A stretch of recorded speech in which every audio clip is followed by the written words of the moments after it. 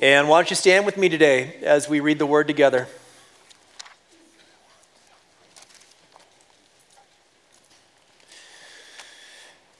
All right, John chapter 6, verse 1, the Bible says this: "After this, Jesus went away to the other side of the Sea of Galilee, which is the Sea of Tiberias, and a large crowd was following him because they saw the signs that he was doing on the sick. Jesus went up on the mountain, and there he sat down with his disciples. Now the Passover, the feast of the Jews, was at hand. Lifting up his eyes then, and seeing that a large crowd was coming toward him, Jesus said to Philip," now let me just say that every gospel account contains the sign of the feeding of the 5,000. As you read all of them and kind of synthesize them, there are a lot of other points that John does not include. Before he says anything to Philip, the Bible says in Matthew that he looked out on the multitudes. He was moved with compassion because he saw them as sheep having no shepherd. So Jesus said to Philip, "Where are we to buy bread so that these people may eat?" He said this to test him, for he himself knew what he would do. Philip answered him, 200 denarii worth of bread would not be enough for each of them to get a little. One of his disciples, Andrew, Simon Peter's brother, said to him, "There's a boy here who has 5 barley loaves and 2 fish, but what are they for so many?" Jesus said, "Have the people sit down." Now there was much grass in the place, so the men sat down, about 5,000 in number, just generally agreed upon by scholars and historians alike. We're talking about 5,000 men, plus women and children would be maybe 15, some say up to 20,000 people. Jesus then took the loaves, and when he had given thanks, he distributed them to those who were seated, so also the fish, as much as they wanted. And when they had eaten to their fill, very strong word for fill there, means to be filled to overflowing. This is like Thanksgiving Day fill, if you know what I'm talking about. Their eyes were glazed over, and they fell asleep watching a football game. No, that didn't happen. And when they had eaten their fill, he told his disciples, "Gather up the leftover fragments that nothing may be lost." So they gathered them up and filled 12 baskets with fragments from the 5 barley loaves, pretty crazy, left by those who had eaten. When the people, do you guys get what he just did there? Y'all get that? He multiplied. When the people saw the sign that he had done, they said, "This is indeed," definite article, "the prophet who has come into the world." We're not going to handle this today, but this would be a fulfillment of Deuteronomy chapter 18, where God said there would be another prophet that would come like Moses. Remember, Moses led the people in the desert and fed them with bread that came from heaven. So this is the fulfillment of that for Jesus. "Perceiving then," verse 15, "that they were about to come and take him by force to make him king, Jesus withdrew again to the mountain by himself. When evening came, his disciples went down to the sea, got into a boat, and started across the sea to Capernaum. Jesus was not in the boat. He had directed his disciples to get into the boat to go to the other side. He was on the top of a mountain praying to God. It was now dark, and Jesus had not yet come to them. The sea became rough because a strong wind was blowing. When they had rowed about 3 or 4 miles, they saw Jesus walking on the sea and coming near their boat, and they were really tough guys, and they thought, well, isn't that cool? No, the Bible says when it says they were frightened, in the original language, it says they were like little schoolgirls. No, it doesn't mean that. And they were frightened. But he said to them, "It is I, do not be afraid." Then they were glad to take him into the boat, and immediately the boat was at the land to which they were going. Turn to Matthew chapter 14. Matthew's gospel account contains a part of this story that I know you're familiar with. It's important for today's message, and so I thought we should read it as well. So Jesus is walking on the water. There's still the storm. The wind is raging. The waves are filling the boat with water. They see him. Verse 27 says, "But immediately Jesus spoke to them, saying, 'Take heart, it is I, do not be afraid.'" Then we have this added part. "And Peter answered him, 'Lord, if it is you, command me to come to you on the water.' He said, 'Come.' So Peter got out of the boat and walked on the water and came to Jesus. But when he saw the wind, he was afraid and beginning to sink, he cried out, "Lord, save me." By the way, great prayer to pray. Short, concise, and he always answers. Jesus immediately reached out his hand and took hold of him, saying to him, "O you of little faith, why did you doubt?" And Lord, thank you today for these two signs. God, they're marvelous. They convey so much about you, but they also communicate to us that you have called us to participate in your kingdom work. God, you are leading us to engage ourselves in your infinite plans, and God, to experience and encounter your supernatural power. And so, Father, I pray today that maybe we just find ourselves in a place where all of that's happening and we're hitting on all cylinders, and thank you, God, for that. And then on the other hand, maybe for some of us, we're just kind of in the stands watching the game play out, but we're not really necessarily engaged or on the field ourselves. And just stir our hearts, God. Stir our hearts that we would get everything out of this beautiful eternal relationship with you that you desire for us. In Jesus' name, amen. You can have a seat today. We were at the beach maybe a month ago or so, maybe a couple of months ago. It's kind of a blur. The last couple of months have gone really fast, and there's been a lot.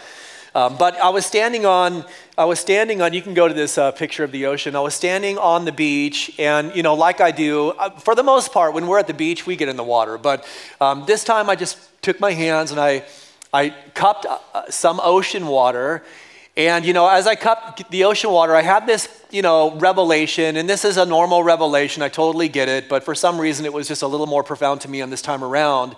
As I had that water in my hand, I was looking out on to the ocean and its vastness, and it just struck me. It just struck me how big the ocean is, and how little, kind of like that boat, right? Just a little tiny thing in comparison to such a massive body of water.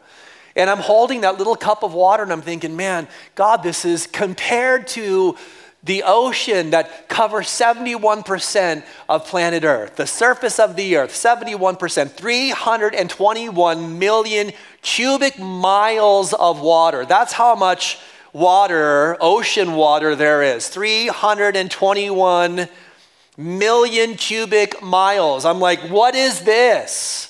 What is this, right? It's so insignificant. And then, like it happens with you too. All of a sudden there was just this spiritual connection. And I was thinking, if the ocean feels this big, how much bigger are you? How much more infinite? How much more massive? How limitless are you, God? And then, in light of that, there's me. And instead of feeling insignificant or meaningless, for me, because of the cross of Christ, we're made in the image of God, and God loved us so much that he delivered his own son to die in our place so we could have relationship with him. For me, it wasn't like I just was, lost in the infiniteness of God. It was like, no, there's value, there's meaning. Each one of us, although God is altogether almighty and infinite, we have value in the eyes of God because we're made in the image and because Jesus Christ died for our sins. It was a good thought for me. Maybe it's not for you today, but I don't care. No, I do care. I do care. Maybe it's not the ocean for you. Maybe it's the stars. I love the new James Webb telescope, and some of the pictures we're getting of deep space are just absolutely extraordinary. Like this is called the Southern Nebula. A nebula is a mass of clouds, particles that ultimately end up through gravity and things like that. They end up generating stars. So that right there, that's a star engine. That nebula manufactures stars. And you see some of these pictures and you think, oh God, you're so infinite and extraordinary. Solomon had this thought when he had just constructed the temple, and he had built as a fulfillment of the promise that God had given to David, that David's son would build a temple in which his presence would dwell, a more permanent place for the presence of God, not the temporary tabernacle that the presence of God had been moving in. And as Solomon had built that temple, there was the same epiphany. It was the same, probably more sophisticated than mine, but same epiphany that I have when I look at the ocean, or that we have when we look at the stars. He said this, as he's constructed the temple, he's just realizing, even though it's glorious and all these sacrifices have been made, what is it? What is it? He says, but will God indeed dwell on the earth? Behold, heaven and the highest heaven cannot contain you. Isn't that good? Look, we were just singing how great thou art. How great is your God today? Do you have it's not part of the message, but do you right-size God? You got a small God, or do you got a big God? Do you got a God with a little g and a little o and a little d that you've just made in your own image? Or is your God so almighty that when you look at his created works, you think, God, how great you are. You are infinite. You are infinite. I know for you, as we were singing that song, it's like, man, I get emotional and choked up and brought to tears because he is so extraordinary. Solomon says, behold, heaven and the highest heaven cannot contain you. How much less this house that I have built. The Oxford Dictionary defines infinite like this: boundless, having no limit or end, immeasurably great in extent, immense, vast, and then it goes on to say chiefly of God or his attributes. Man, didn't the dictionary get it right that time around? I mean, that is God. When we think of infinite, we're talking about boundless, having no limit or end, immeasurably great in extent, immense, vast. And like the epitome of that, the ultimate picture of that is the God of the Bible, the God of Abraham, Isaac, and Jacob, the God of our Lord and Savior, Jesus Christ. Today, I want to say to you, and we're going to take a little journey today, but we serve a limitless God with limitless love and limitless power, who invites us to participate in his infinitely amazing plan. Can you say amen to that today? It's on the board. You should have read that. All right. We serve a limitless God. We're talking about the infiniteness of God. We serve a limitless God with limitless love and limitless power. And listen, it's important for us to connect the dots here, because if we're not careful, some of us, we're like, well, yeah, that is God, and he is that infinite, and he's so disconnected from us, and he's so big, I could never participate in his infinite plan. And no, it's the opposite. He invites us. He invites us to participate in his infinitely amazing plan. Now, we have two signs today that we're going to talk about.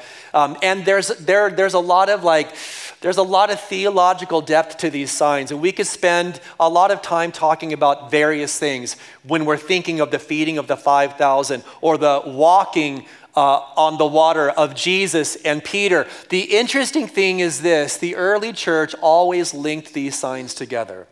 The early Christians believed that these two signs were kind of like a 1-2 punch. They were connected together. And what we're going to focus on today as we consider these signs is this: God invites us to participate in his infinite plan by encountering his infinite power. That's what we see in these signs. Because, make no mistake about it, they are signs that declare that Jesus is the Son of God. He is the fulfillment of Deuteronomy chapter 18. He is the prophet. And, God said through Moses about this prophet that would come, that people's eternal destiny would be based upon how they respond to him. So, yeah, we know that that's true. We also see that he is the creator, that he can take almost infinitely small resources and multiply them, for his divine purposes. We see that he has control over creation itself, so that what we would never be able to do in and of ourselves, he is able to do. And we also see that he is the King of Israel. But as we look at these signs, we see something else. We see that these are invitation stories. They're invitation stories. Sometimes when we are reading about signs and miracles and wonders, they're things that Jesus does by himself on behalf or for other people. What's interesting about these signs is he incorporates his disciples. He invites them to come and to participate. He engages his followers. I just would say to you today, as a reminder, Christianity is not a spectator sport, right? Christianity is not a spectator sport. And we know that because he chose 12, he commissioned 70, he baptized in the power of his Holy Spirit 120 who were in the upper room, and the Bible never formally closes out the book of Acts. It is the acts of the Holy Spirit through the apostles, but there's no formal end to the book of Acts. There's no end of Acts chapter 28 because you are Acts chapter 29. You are the fulfillment of that. Are you engaged? Are you engaged in what God is doing? Do you want to experience the power of God? This is like an open question for you to respond to right now because it's always better when we work together as a church, right? Do you want to experience the power of God in your life? Do you really want to? Do you? Really? Some of you are like, I don't know. This is one of those questions, man. It's gonna come back around on me. You know, some of us are. So let's just consider the statistics, right? Some of us are. Some of us are locked in. Some of us are taking steps of faith. Some of us are aware of what it is that God is doing, kingdom work. It's not just that we're praying, your kingdom come, your will be done. We are living it as the answer to that. And then on the other hand, a good portion of Christians, especially in this country that we live in, there's a good portion of Christians that are in the stands. They're watching others play the game. They're sitting on the fringe. They've not really stepped in. Listen, you know, they come to church on a Sunday and they're engaged for 90 minutes. Right? They're heaven focused for 90 minutes. The Bible's open for 90 minutes. Songs are being sung, you know, not for 90 minutes, but for 4 songs worth of time. And then, you know, the Christian leaves, goes through those doors, and it's almost like there's this disconnect as they walk out. They leave God behind and the kingdom behind, you know, and it's like, hey, see you Sunday. You know what I'm talking about? See you next Sunday. And then it's, you know, normal, ordinary, everyday life. Disconnected from what it is that God is doing in a kingdom sense until Sunday morning rolls around again. And it's like, oh, do we have to, Dad or Mom? And then, you know, and you come and the switch goes on. And I'm just like laying the cards on the table for you today because we live in Las Vegas and I can say that and you won't get offended and leave the church because it's just the city we live in. My prayer, my hope today is that for those of you who are kind of in the stands and maybe like that's kind of your experience, the Christian experience, and it's good that you're here, it's good that you're present, but God wants more. The prayer today is that you take a step, right? That you take a step into or towards what it is that God is doing from an infinite, eternal perspective. And today we're just going to really quickly talk about 3 things you have to do to experience God's power. 3 things that I think that you can practically apply this week to your life so that you really can be engaged in stuff that lasts forever, but you can also experience the power of God in your life. If you're taking notes today, number 1 is this, and all of this is drawn from these 2 signs. Number 1, if you really do want to experience the power of God in your life, you have to choose to care instead of choosing to be indifferent. You have to choose to care. You have to choose to be compassionate. You have to be considerate about what other people are going through in your life instead of just being indifferent, instead of having a heart that is untouched. Now, this gospel account doesn't tell us what the initial response of the disciples actually was when Jesus said to them, hey, there's a bunch of hungry people, boys. What are we going to do about it? The initial response was, send them away. I mean, it wasn't even like, well, we don't have enough money. It was like, dude, we're tired. We're tired. We've been working. We've been serving, you know? I mean, it's just not easy, Lord. It's not easy. It's been really hard. And so why don't you just like totally indifferent, totally lacking compassion. Just send them away and let them figure it out themselves, because ministering to people isn't easy. People are dramatic. I knew I'd get a rise out of you on that one. You're like, I'm like, God is great, God is awesome. Silence. People are dramatic. Oh yeah, Pastor. People are, you have no idea. Oh yeah. Yes, I do. Yes, I do. Yes, I do. Listen, if they would have had their way, think about this. If they would have had their way in being indifferent about the need of the people around them, and Jesus was not indifferent, he was compassionate.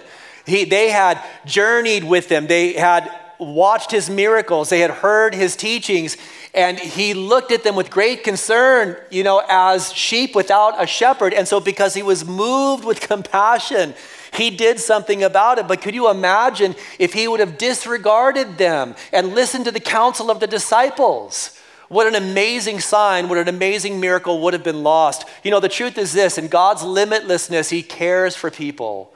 In God's infiniteness, in God's greatness, he still cares about people, and not just people with a capital P, but you, the individual, matters to God. I saw another picture from James Webb Telescope, and I thought, man, isn't that amazing? Like, you think about this spiral galaxy and the complexity of it, and you look at all the stars that are represented just in that picture, and you realize that, most cosmologists say that there are 10 to the 28th power number of stars in the universe. In other words, there's so many they just can't be counted. They can't be counted. They're beyond even being able to number them. David was considering this, and he said, when I look at your heavens, the work of your fingers. By the way, the phrase, the work of your fingers there, it means something like finger painting. When your kids are super young and you get the little tray of paint out, and they dip their fingers in the paint, and they just, they do whatever they do. Well, David's like, that's all the universe is to you. 50 billion light years in extent, and yet in all of its complexity, with all of the black holes and the nebula and the innumerable stars and the vastness of it, 5% of it material stuff, 95% of it dark energy. We don't even know what that is. And David's like, it's just finger painting to you. God is nothing to you. You spoke the universe into existence. You just said the word. Hey, how great is your God today? The work of your fingers, the moon and the stars, which you've set in place. He says this: what is man that you're mindful of him? Right? What is man that you're mindful of him? This is just the way it typically is. When something is so great, everything else around it seems so insignificant. And David, maybe he's out in the pastures, and maybe he's keeping his sheep. He's just looking at the stars, and he's like, God, all of this. And it just makes me think, what is man that you're mindful of him, or the Son of Man that you would even care for him? But then he goes on to say, yet you have made him a little lower than the heavenly beings and crowned him with glory and honor. The truth is this: you matter to God. You matter to God. You're made in the image of God, and God demonstrated his love for you, his deep love for you, in the giving of Jesus Christ on the cross. You couldn't matter more to him. In these two signs, we recognize that Jesus does care. He fed 5,000 plus. He recognized the disciples as they were on the Sea of Galilee. They were straining against the wind, the Bible says. And from the mountaintop, when he was in prayer with the Father, the scripture tells us he saw them. He saw them. God sees you today. God saw Nineveh thousands of years ago, and he had to teach his wayward prophet a lesson, a heart lesson. Because while God cared about the people of Nineveh, a wicked and evil people that did not deserve the mercy of God, while God cared about them, Jonah did not. And you know the story. There was all this turbulence and tumult and disobedience, and there was a storm.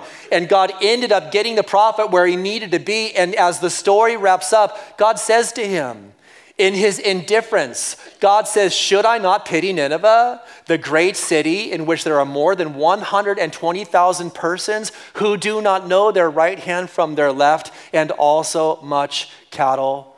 Listen, the incarnation and the cross of Christ scream this to us. God screams, I couldn't care more. I couldn't care more. God, help us to not live lives that look like we couldn't care less. We need to be compassionate. We need to be merciful. I will say that, as a church, every time we step out and we minister to people in their time of need, God always supernaturally provides. I mean, we are stirred by God to, build or fit up a community center in 89169, an area that is underprivileged, that is filled with crime and drugs and prostitution, a place of great need. And what do we see God do? God provides for absolutely everything supernaturally because God cares compassionately for people who are in need. I think about Awaken Aid, this Friday, of course, where I leave tomorrow with the team to go to Tijuana, and on Friday we have our Awaken Aid event, which is right out in front of the stadium. And we have 40 nurses and a bunch of doctors and dentists, and we have lawyers, and we have 200 churches that have collaborated together for this event, and we have all of these clothes that have been miraculously provided for. We have worked hard and prayed hard so that we would have 5,000 blessing bags, and God not only supernaturally provided for 5,000, he provided for 7,000, which is a miracle. It's a miracle. And honestly, our first number was 7,000, and then we thought, well, that's kind of a high number, so we reduced it to 5, and God's like, no, my number was 7, right? My number was 7. Every time you are moved with compassion, every time you stop just looking at your own life and your own routine and how it's all oriented around you, and you just lift your eyes up and say, God, what are you doing today? What are you doing today? God, who are you going to bring into my life today? Who has a need that you can meet through my life as I live as a conduit of your power? I want to encourage you today, if you want to experience the power of God, it begins with having a compassionate heart. The second thing is this: you and I need to choose an abundance mindset over a scarcity mindset. We need to choose to have an abundance mindset over a scarcity mindset. You say, well, what is a scarcity mindset? It can be described or defined like this: only seeing your limited resources, only seeing your limited resources and obsessing on them. Living your life in such a way where it's like, well, this is all that I have, and I need to hold tightly to what I have because it's so little, I don't want to lose any of it. That finite mindset will restrict you from experiencing the power of God. And I think like this was the paradigm shift. You got to catch this. This was the paradigm shift that he was leading his disciples into. Listen, he knows what he's going to do. He knows he's going to multiply the little loaves and the fish that are brought to him.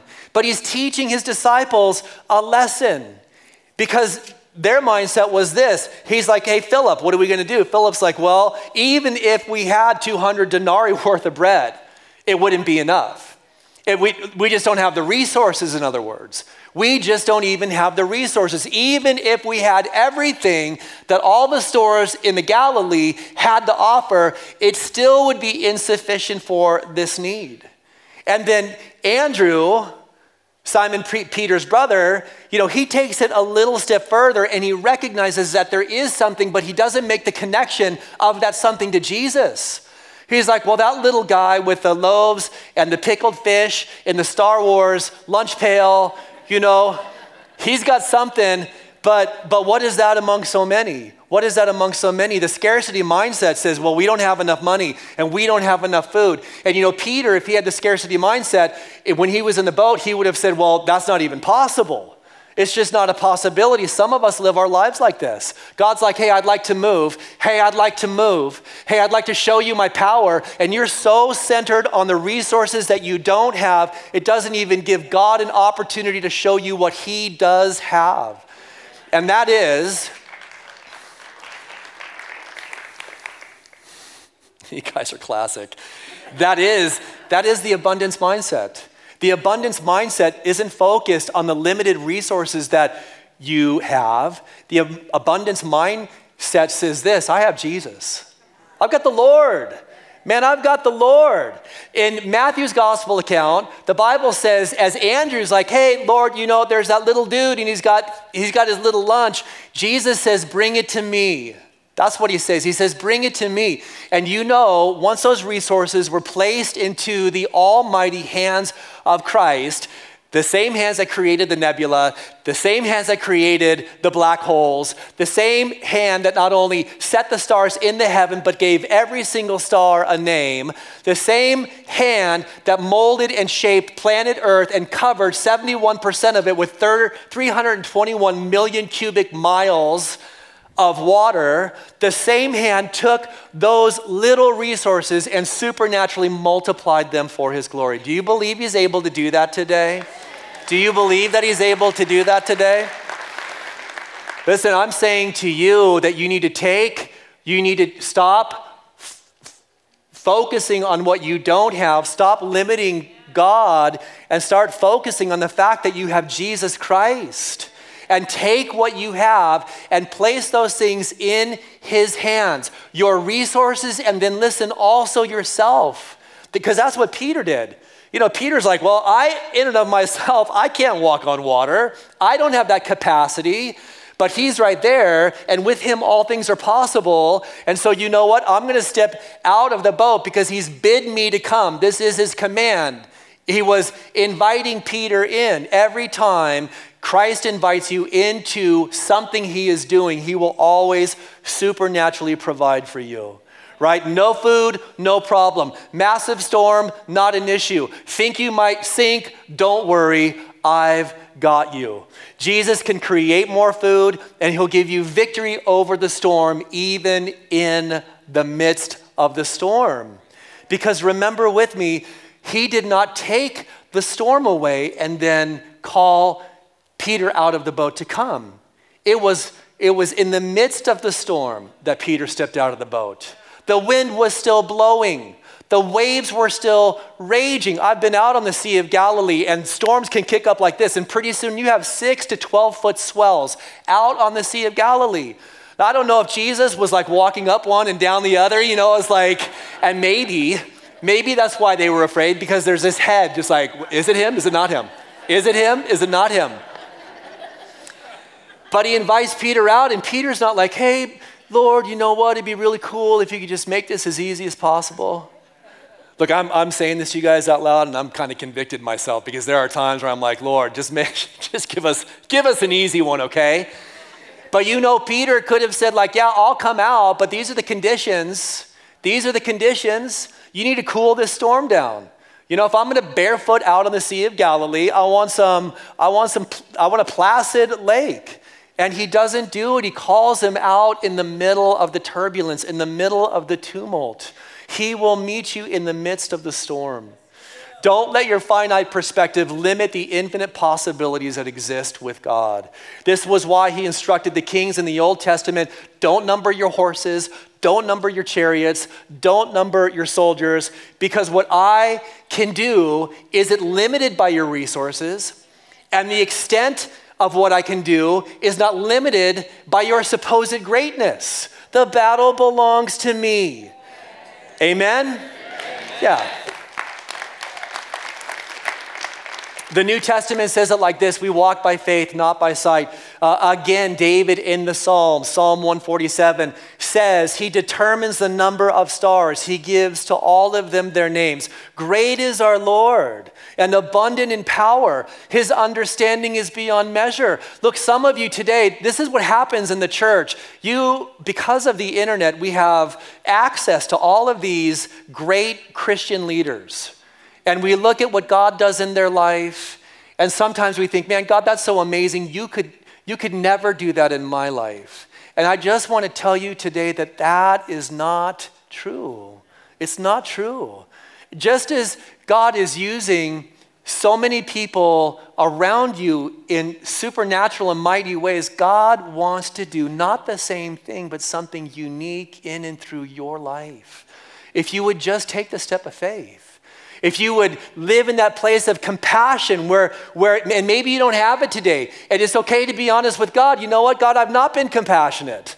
I honestly don't really care about the people in my workplace and the people I see every day, the people at Dutch Bros. It doesn't even cross my mind. And so, God, I'm confessing to you. Change my heart. Change my heart. Take the indifference because I know it's not pleasing to you. But you know, God, I get wrapped up in so much stuff that just has no eternal value and I've lost sight. So, God, soften the stony heart. And help me to care. Help me to see people the way that you see people. And maybe it's just one person. My wife was just talking about, hey, we've made it easy. Take a card and put it in someone's hand. And maybe it's as simple as that, but the prayer is, God, help me to care. And then in addition to that, God, help me not to limit you by just looking at what I have instead of focusing on Jesus. Help me to take what you have given to me, to by faith place it into his hands, and to expect you to do something great. The third thing today is tied to that, and it's just really quickly, if you're taking notes, choose faith to override your fear. Choose faith to override your fear. And you know that's absolutely what Peter had to do. When Peter's getting out of the boat, I'm sure, just like with us, there were all of these natural fears that rose up within him. How did he combat that? How did he deal with that? And listen, I've chosen the word override on purpose because it's not as if when you're walking by faith, fear just goes away. Do you guys understand that? Look, I think sometimes as teachers, we do a disservice because we present fear and faith as opposites, which it's true. Right? You will choose one or the other. You can't have both simultaneously. But the fact is this, when you are walking by faith, sometimes those feelings of fear are still there. Sometimes the nervousness and the apprehension and the concern and the worry. And the truth is, it doesn't just come from our flesh. The adversary, right, who has the capacity, he has the capacity to suggest thoughts to you. They're like fiery darts. He will try to leverage fear against you so that you're in this place where it's like, well, you're right. This doesn't make sense. Why am I doing this? This puts me at risk. I might fail. I think one of the biggest reasons we're not taking great steps of faith for God is because we're so concerned about failing and what failure might mean and how it might impact our reputation, instead of just dying to ourselves and not caring about our reputation and stepping out in faith and doing great things for the Lord. You know, when you are walking by faith, there will still be the temptation to fear, but faith is a greater weapon than fear. Confront your fear with faith. Don't let your fear dictate your experience of God. As I said, we walk by faith, not by sight. The truth is this, and Peter picked up on it while the other disciples were in the boat thinking, man, it's good he's here. I can't wait till he gets in the boat because the boat is really the safe place. Peter's like, no, the boat's not the safe place. Where Jesus is the safe place. Right? Where he's at is the safe place. Where his presence is dwelling is the safe place. Even if it means out on the water, even if it means in the midst of the storm, like that's all that Peter wanted to do was to step out and to be with the Lord. And you know, the story goes that when he took his eyes off of Jesus, he began to sink. When his eyes were set on him, when he was walking towards his presence, Peter was experiencing, a supernatural miracle that only he and Jesus had the privilege of experiencing. You know, this coming Saturday and Friday, of course, we're taking a big step of faith. And honestly, like, if you're to look at it from a human perspective, we're not a big church. And for our church to be taking a step of faith like this from a human perspective, there are some people who say, man, you have no business doing this. And if we're going to just look at finite resources, maybe that's true, but we don't look at finite resources. We place our resources in the hands of Jesus, and he leads us to do things that, from a worldly perspective, just don't make a lot of sense. It's just true. And so, this Friday, and I want to encourage you to be praying. This Friday, we are going to have an Awaken Aid event. And like I said, we have nurses and doctors and dentists and clothes and food and people preaching the message of the gospel. We are going to have the opportunity to really demonstrate the compassion of Christ to a city that's in great need. By the way, God loves the people of Tijuana. You guys know that? I hear sometimes, I'll just tell you, maybe you're like, well, yeah, I used to party in Tijuana. And I would say to you, well, you can redeem that and create a new memory that has eternal value. And you can pray and you can give and you can go and be a part of it. But there are some people I talk to, and it's almost like Tijuana is a byword to them. And I think, man, you're just like Jonah. You have no compassion. You don't see the way that God sees. And we're not only going to have an opportunity to express the compassion of the Lord to these people, I'm asking you guys, please pray for miracles. Pray that God would anoint the hands of his sons and daughters who will be providing the food and providing the medical care, and that we would see God raise up the sick, that we would see the lame walk, that we would see the blind see. We would see the blind see. Yeah, I'm done with that. We would see the blind see. Because God is the same yesterday, today, and forever. And gifts of healings are just as much for today as they were 2,000 years ago.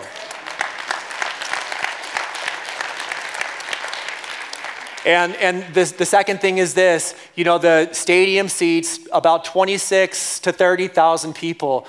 And it's going to take a work of God to bring all of those people to that stadium. I believe he can do it.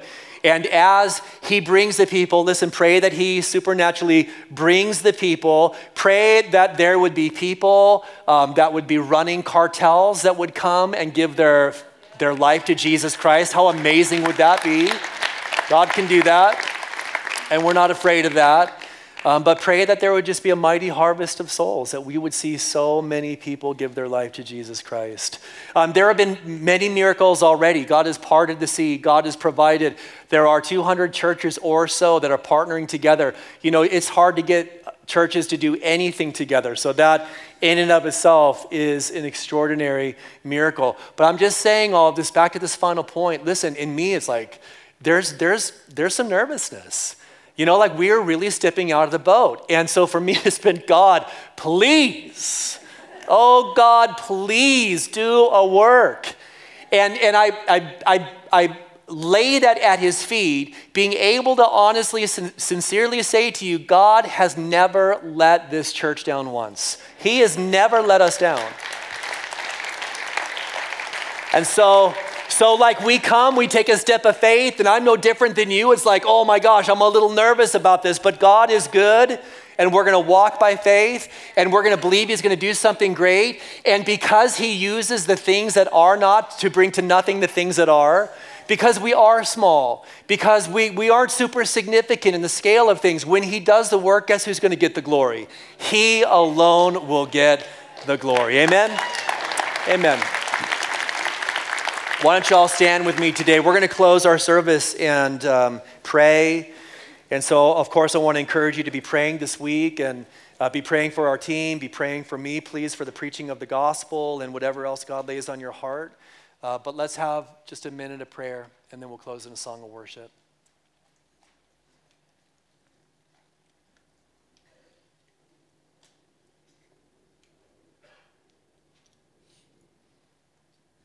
How can we not, God? How can we not take steps of faith? How can we not be